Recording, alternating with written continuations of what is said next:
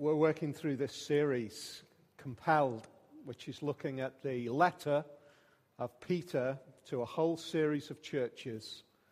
And the primary drive of the letter, really, is coming to terms with how to live in the world that they were in.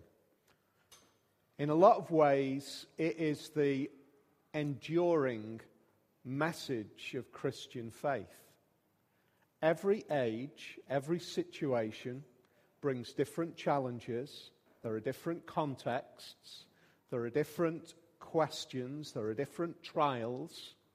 And yet the consistent issue for believers in Jesus is, how do we live in the world that we now live in? I'd say that really carefully.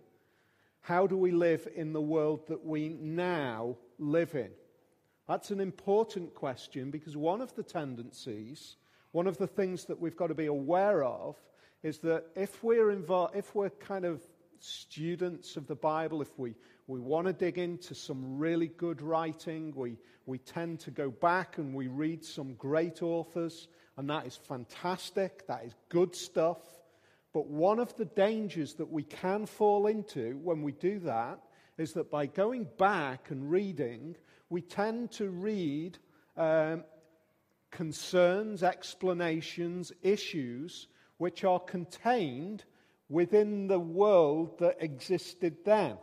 Now, some things, of course, are the same, and underneath is the consistent issue of the human condition, but we live in today's world. And therefore, for us, the issue is, how do we live in today's world as believers in Jesus? How do we take this letter, which was written so long ago, which was written to a different situation, how do we bring it, and how do we think about living today? We're going to be looking at just a few verses, 13 through to 19, this afternoon. One of the things that I want us to think about, firstly, is the kind of world that we now do live in. You know, one of the fascinating things I think I can see in our gaming world particularly is this insatiable desire to enter into different worlds. A whole load of you are thinking, I don't even understand what he's talking about.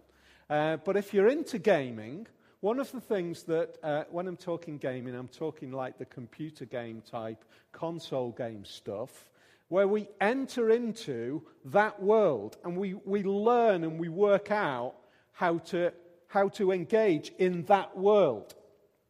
As a fact, I've not played it. You know, the last time I think I played any computer game was when Tim was about 6 and he battered me at Mario Kart.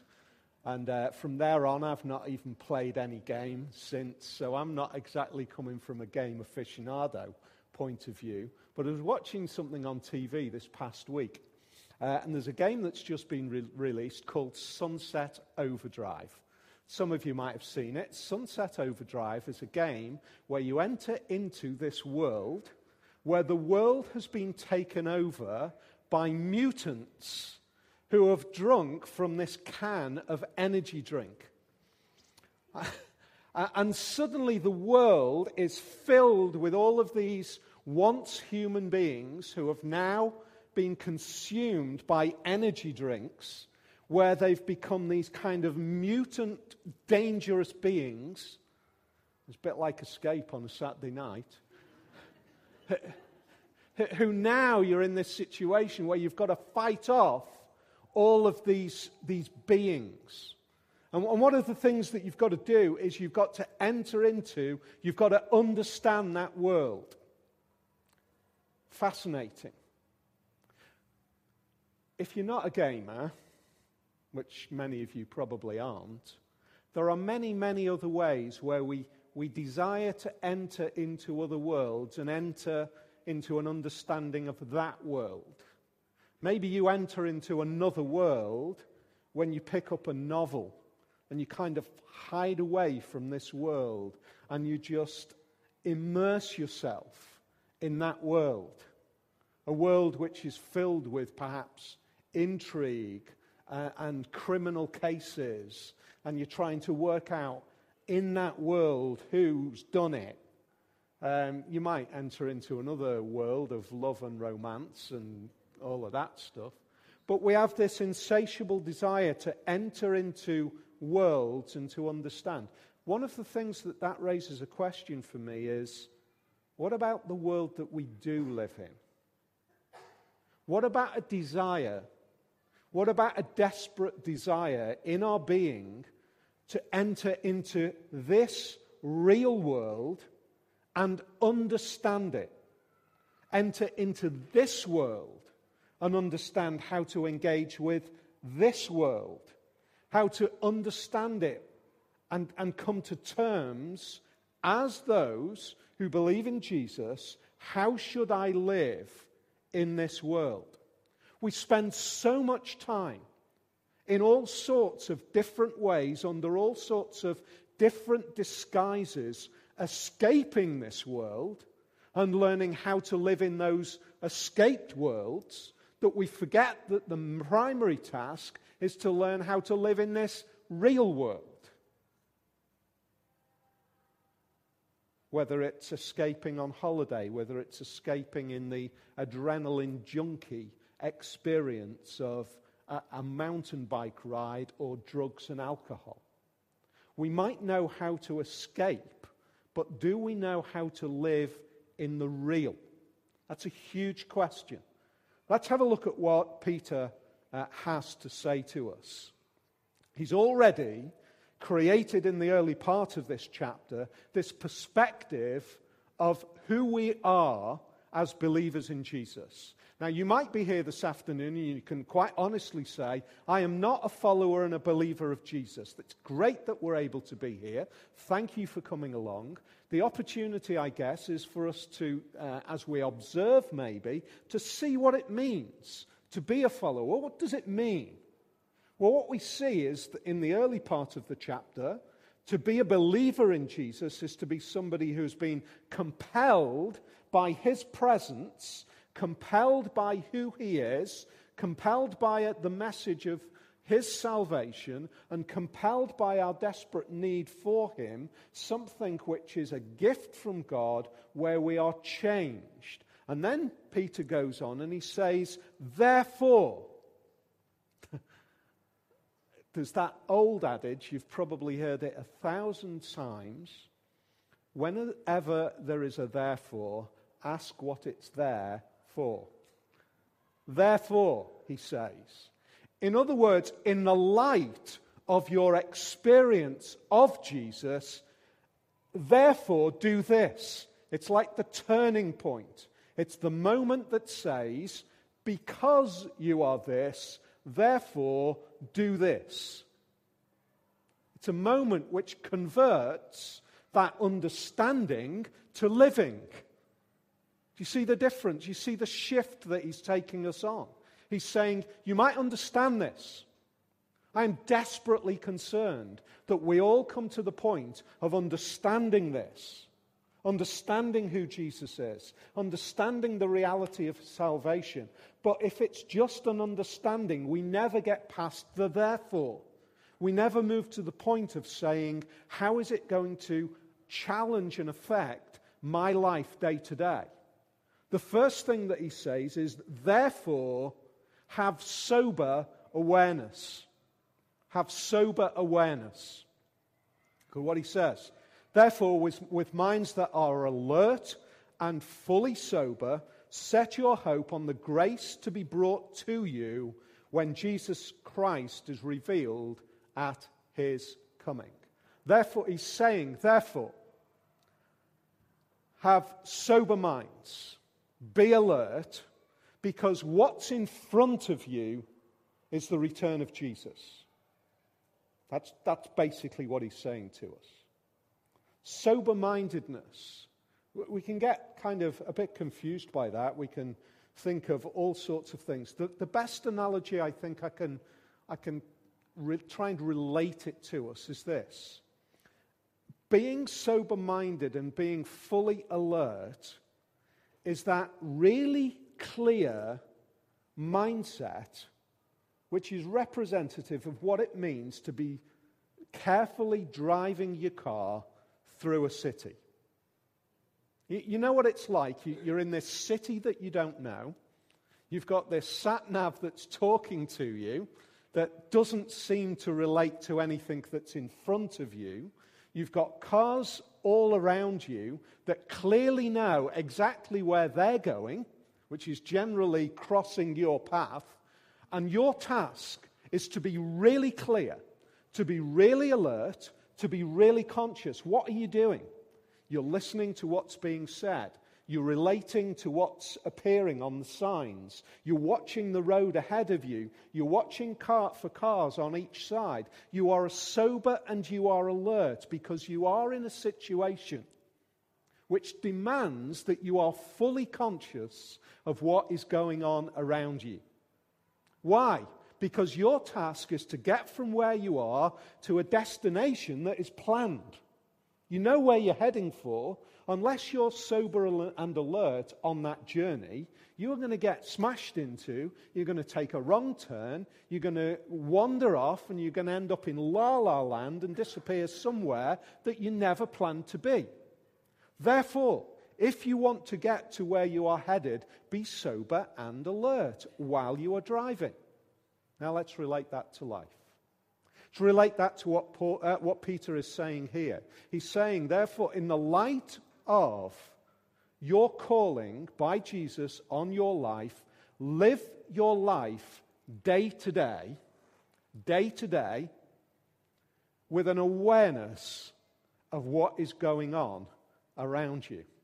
With a clear consciousness, with a sober mind, which is fully alert and sensitive to the opportunities and the threats which are going on in your world, in my world, day to day. He's encouraging us to say, don't just float through life. Don't just kind of be taken up.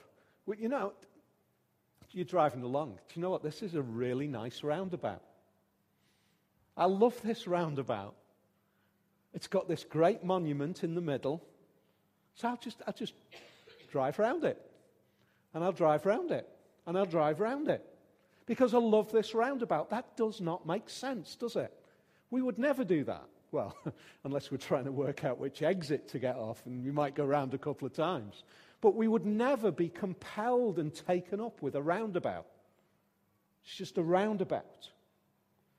And yet, how often in our lives, day to day, are we taken up with something which in relative terms is insignificant? And yet it consumes us. We're filled with it. We're taken up with this little bypath in our journey and losing sight of the end destination. Losing sight of the reality of the true journey that we are really on. And to avoid that, we've got to be compelled in our thinking. We've got to be clear in our thinking. We've got to be alert and sober-minded. 4:30 this morning, England kicked off against Australia in the Four Nations Rugby League. And it was great to see them come so close to beating the Aussies. In fact, I reckon in the last minute of the game, if it was a Super League game, England would have scored a try. Can you imagine one of those guys taking up the ball and losing sight of the try line and becoming so taken up by the tackles that were raining in on him that he lost sight of the objective? It doesn't happen, does it? It shouldn't happen. You don't lose sight of the objective. The tackles might come in. You might get battered. You might get hit. That's Peter's context that he's writing to these believers. He's writing to believers who are at this point in time experiencing the beginnings of real persecution, of real challenge. There is a danger that the hits that we take become the big issue. That doesn't mean that they're not hits. They are hits. They're real hits. They knock us over. They knock us back. They hurt. But if they become everything, we've lost sight of the eternal try-line. We've lost sight of the end goal. And Peter is writing to believers and he's saying, just be alert, be fully sober, set your hope on the grace. Grace, God's riches at Christ's expense. Tuck that one away. Keep thinking about that one. Everything that we've received in Jesus. Keep your mind on that, what we've received in Jesus, and the idea that he is returning again. And then we can put the hits into perspective. So live your life with sober awareness. The second thing that he encourages these believers to live is with holy difference. Holy, holy difference. That difference is wholly different. WHOLLY. It is wholly difference, and it is holy in its being. Look at what he says. As obedient children, do not conform to the evil desires you had when you lived in ignorance. But just as he who called you is holy, so be holy in all you do, for it is written, be holy because I am holy. Sounds very kind of super spiritual, that, doesn't it? Sounds so unachievable. So kind of disconnected. Let's all be holy and wear kind of white robes and have halos shining around our heads and walk around with kind of gooey fake smiles. Is that holiness? Is that what he's talking about? Or is there something much more grounded, much more gritty, and much more real? Obedient children is his starting point for talking about holiness. Do you see that? He starts talking about holiness with the idea of being obedient children. One of the things that he is keen for these believers to understand is the compelling power of the message of Jesus. He's already described Jesus previously as Lord, Lord of the lives of the people who have been compelled by his message in their hearts. In other words, they are now living with a new leadership or lordship or governance in their lives. Previously, he says, you had evil desires when you were ignorant. In other words, there was a time when you didn't have these kind of desires because you were ignorant. Ignorant of what? Ignorant of Jesus. Ignorant of Jesus as Lord. Ignorant of who he was. You didn't know about it. You know, we kind of use the word ignorant and we kind of think you're just an ignorant person.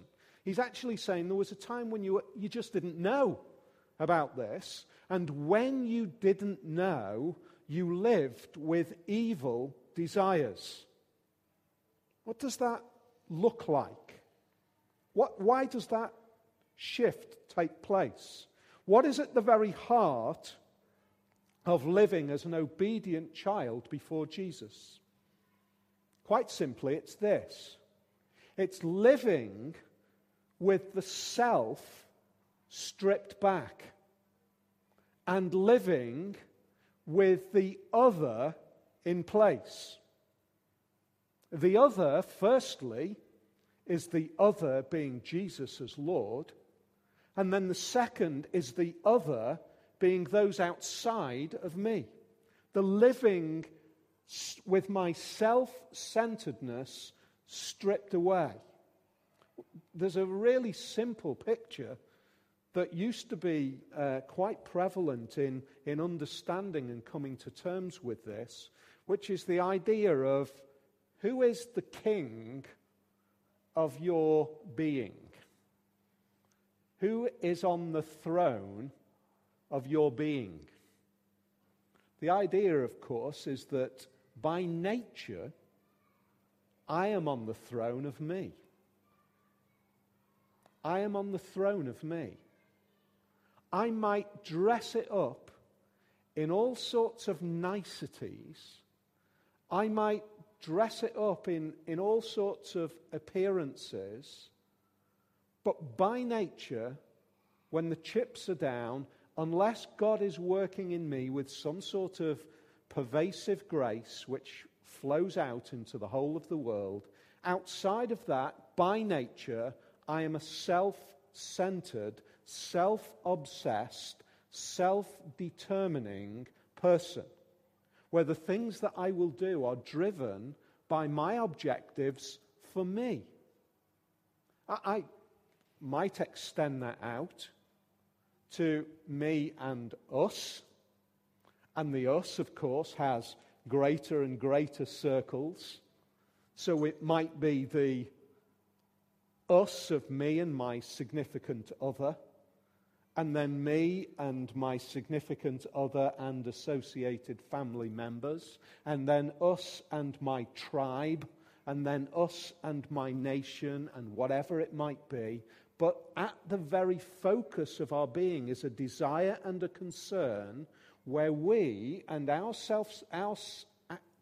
joy, our happiness, everything that is motivating us is at the center of our decisions.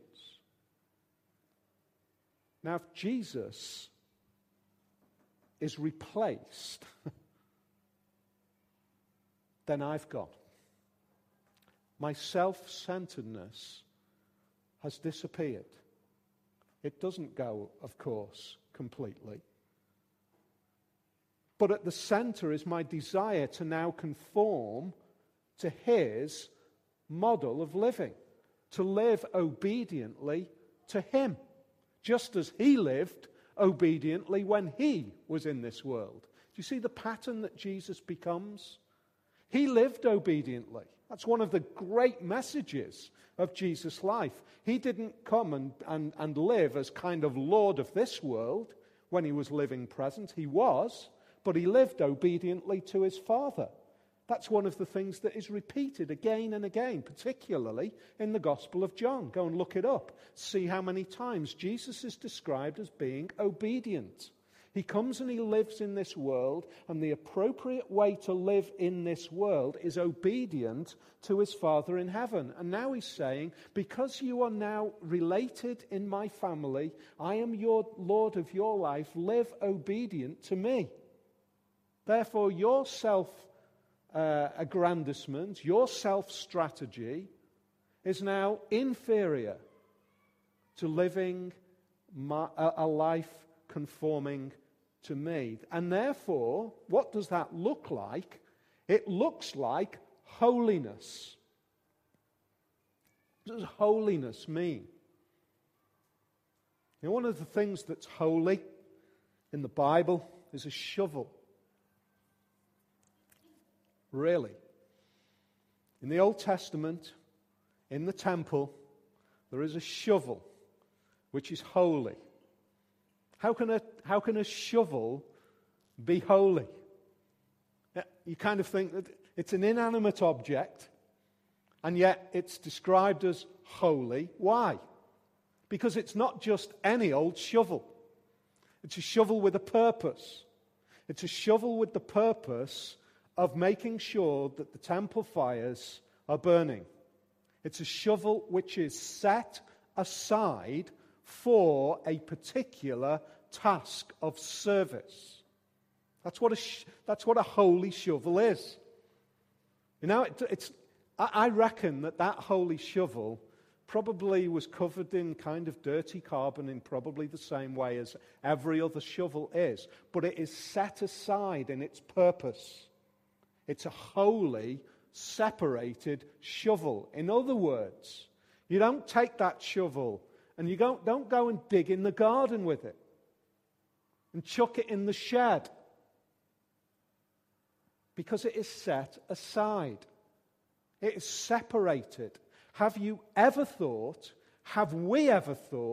of the implications of what it means to live in this world today as set aside? Now, there is a real danger when we talk about being set aside. And the danger that we think about when we talk about being set aside is, well, two things actually. The first thing is it can have a tendency where we can become really aloof and kind of really distant. And my first answer to that, and it's a really straightforward answer to that, is quite simply this. Was Jesus that? Was Jesus the aloof, distant one? Or was he the one who was in the nitty-gritty reality of life with everybody? He was exactly that, wasn't he? He was the kind of person that was loved by the people who were kicked out of society, who were kind of ostracized from the nice people of society. That's where he was. He was accused of being a drunkard because he spent time with people who were struggling with alcohol. We kind of just stop. Jesus spent time with people who were struggling with alcohol addictions because he was described as being a drunkard. Of course, he wasn't. But he was connected with the reality of life today, in that day. He was holy. He was set aside. Somebody's put it like this. I read this week. Thought it was really helpful. It's easy for us to get locked into Christian bubbles and soon lose contact with those who desperately need to know the good news. And it's easy to mistake sanctification, or the work of holiness, to mean separate from the world. It's easy to mistake sanctification to mean separate from the world instead of separated for God's work in the world. See the difference? It's easy for us to think that being holy is being separated from the world, and that is just so wrong. Being separated and holy means that we are separated to do God's work in the world. Jesus said, you've got to be salt. You've got to be light. Don't hide it under a jar, that light. You're called to be recognizably connected with this world. Christians are truly called to move toward need. I found this really personally very challenging. We are called to work and to move toward need and to be in the middle of brokenness. We're not of the world, but we're sent into it.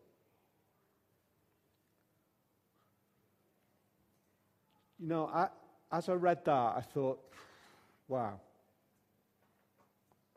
It is so easy to actually want to be a different kind of holiness. A holiness which is just not representative whatsoever of what the Bible calls us to be. It's so easy to want to be disconnected rather than to move towards need and brokenness. I think things like tiny little opportunities to show care with the issues of Ebola and the issues of Samaritan's Purse, that they're just little, they're as much nudges to us. Reminders to us to move towards brokenness, to be those who are exhibiting God's work in this world. So firstly, sober awareness. Secondly, holy difference. Thirdly and finally, fearful thankfulness. Since you call on a Father who judges each person's work impartially, live out your time. Live your life, in other words. Live the whole of your life, the time that you've got, as foreigners here in reverent fear. For you know that it was not with perishable things such as silver or gold that you were redeemed from the empty way of life handed down to you from your ancestors, but with the precious blood of Christ, a lamb without blemish or defect. Let's just deal with that middle bit. It's not silver or gold passed down by your ancestors. It's not that whole pattern of being a Jewish kind of ancestry line. It's about Jesus and what he's done and how he's engaged with you. But the outcome of that is that you should live with reverent fear. And straight away we go, not sure about that word fear. Don't like the word living fearfully before God. Let me give you an example. It was sold, I think, in 2013. It was the Dessau goblet, sold in Bonhams auction house for £277,000. It is a Silesian engraved goblet. It looks incredible. Over £250,000 worth of 1700s glass. I want you to imagine that somebody gives you this object and says with their final breath, I want you to travel across the world and take this to the person that I love the most. So what is it? It's £250,000 worth of glass. What does that do to us? There is a sense in which an appropriate response to that is that we're fearful, aren't we? We're fearful that, if I don't want to drop this. It's a precious thing. It's something which means so much to the person that I love, and that person loves that person, and therefore my connectedness with them means that I am desperate to want to do the right thing for that person on the other side of the world, and I am holding the most precious thing. £250,000 worth of glass. That is just nothing compared with what it means to be the bearers of the mark of the blood of Jesus. That is a precious thing. And what's more, we are carrying that mark before the God of all of the universe, who speaks galaxies into being, who is astoundingly beyond our first ability to imagine what he is like, who could turn and look at us and snuff us out in an instant with his glory and power. And he says, come unto me, and I will be your Father. I will be the one who loves you and live before me. And he says, I grant you this incredible gift of being the bearers of the mark of the blood of my Son. That is the most precious thing that I have to give to you, to carry in this world. It is entirely appropriate that we are filled with awe and fear. Not a terror of God, but a kind of an awareness of what we're carrying. You are carrying, if you are believers in Jesus, the mark of Jesus in this world. It is more precious than anything that this world has. Don't you want to make sure that you're carrying it right? Don't I want to make sure that I am representing that mark before my Father in heaven in a way which is right and appropriate? Don't I want to live in this world in a way which just reveals what that is? I hope so. Because our lives are lived, as he says, live out your time, the time that we've got before you die, before Jesus returns. One of those two things, live out your time as bearers of that incredible gift. It is right that we carry a reverent fear. It's right that we are in awe.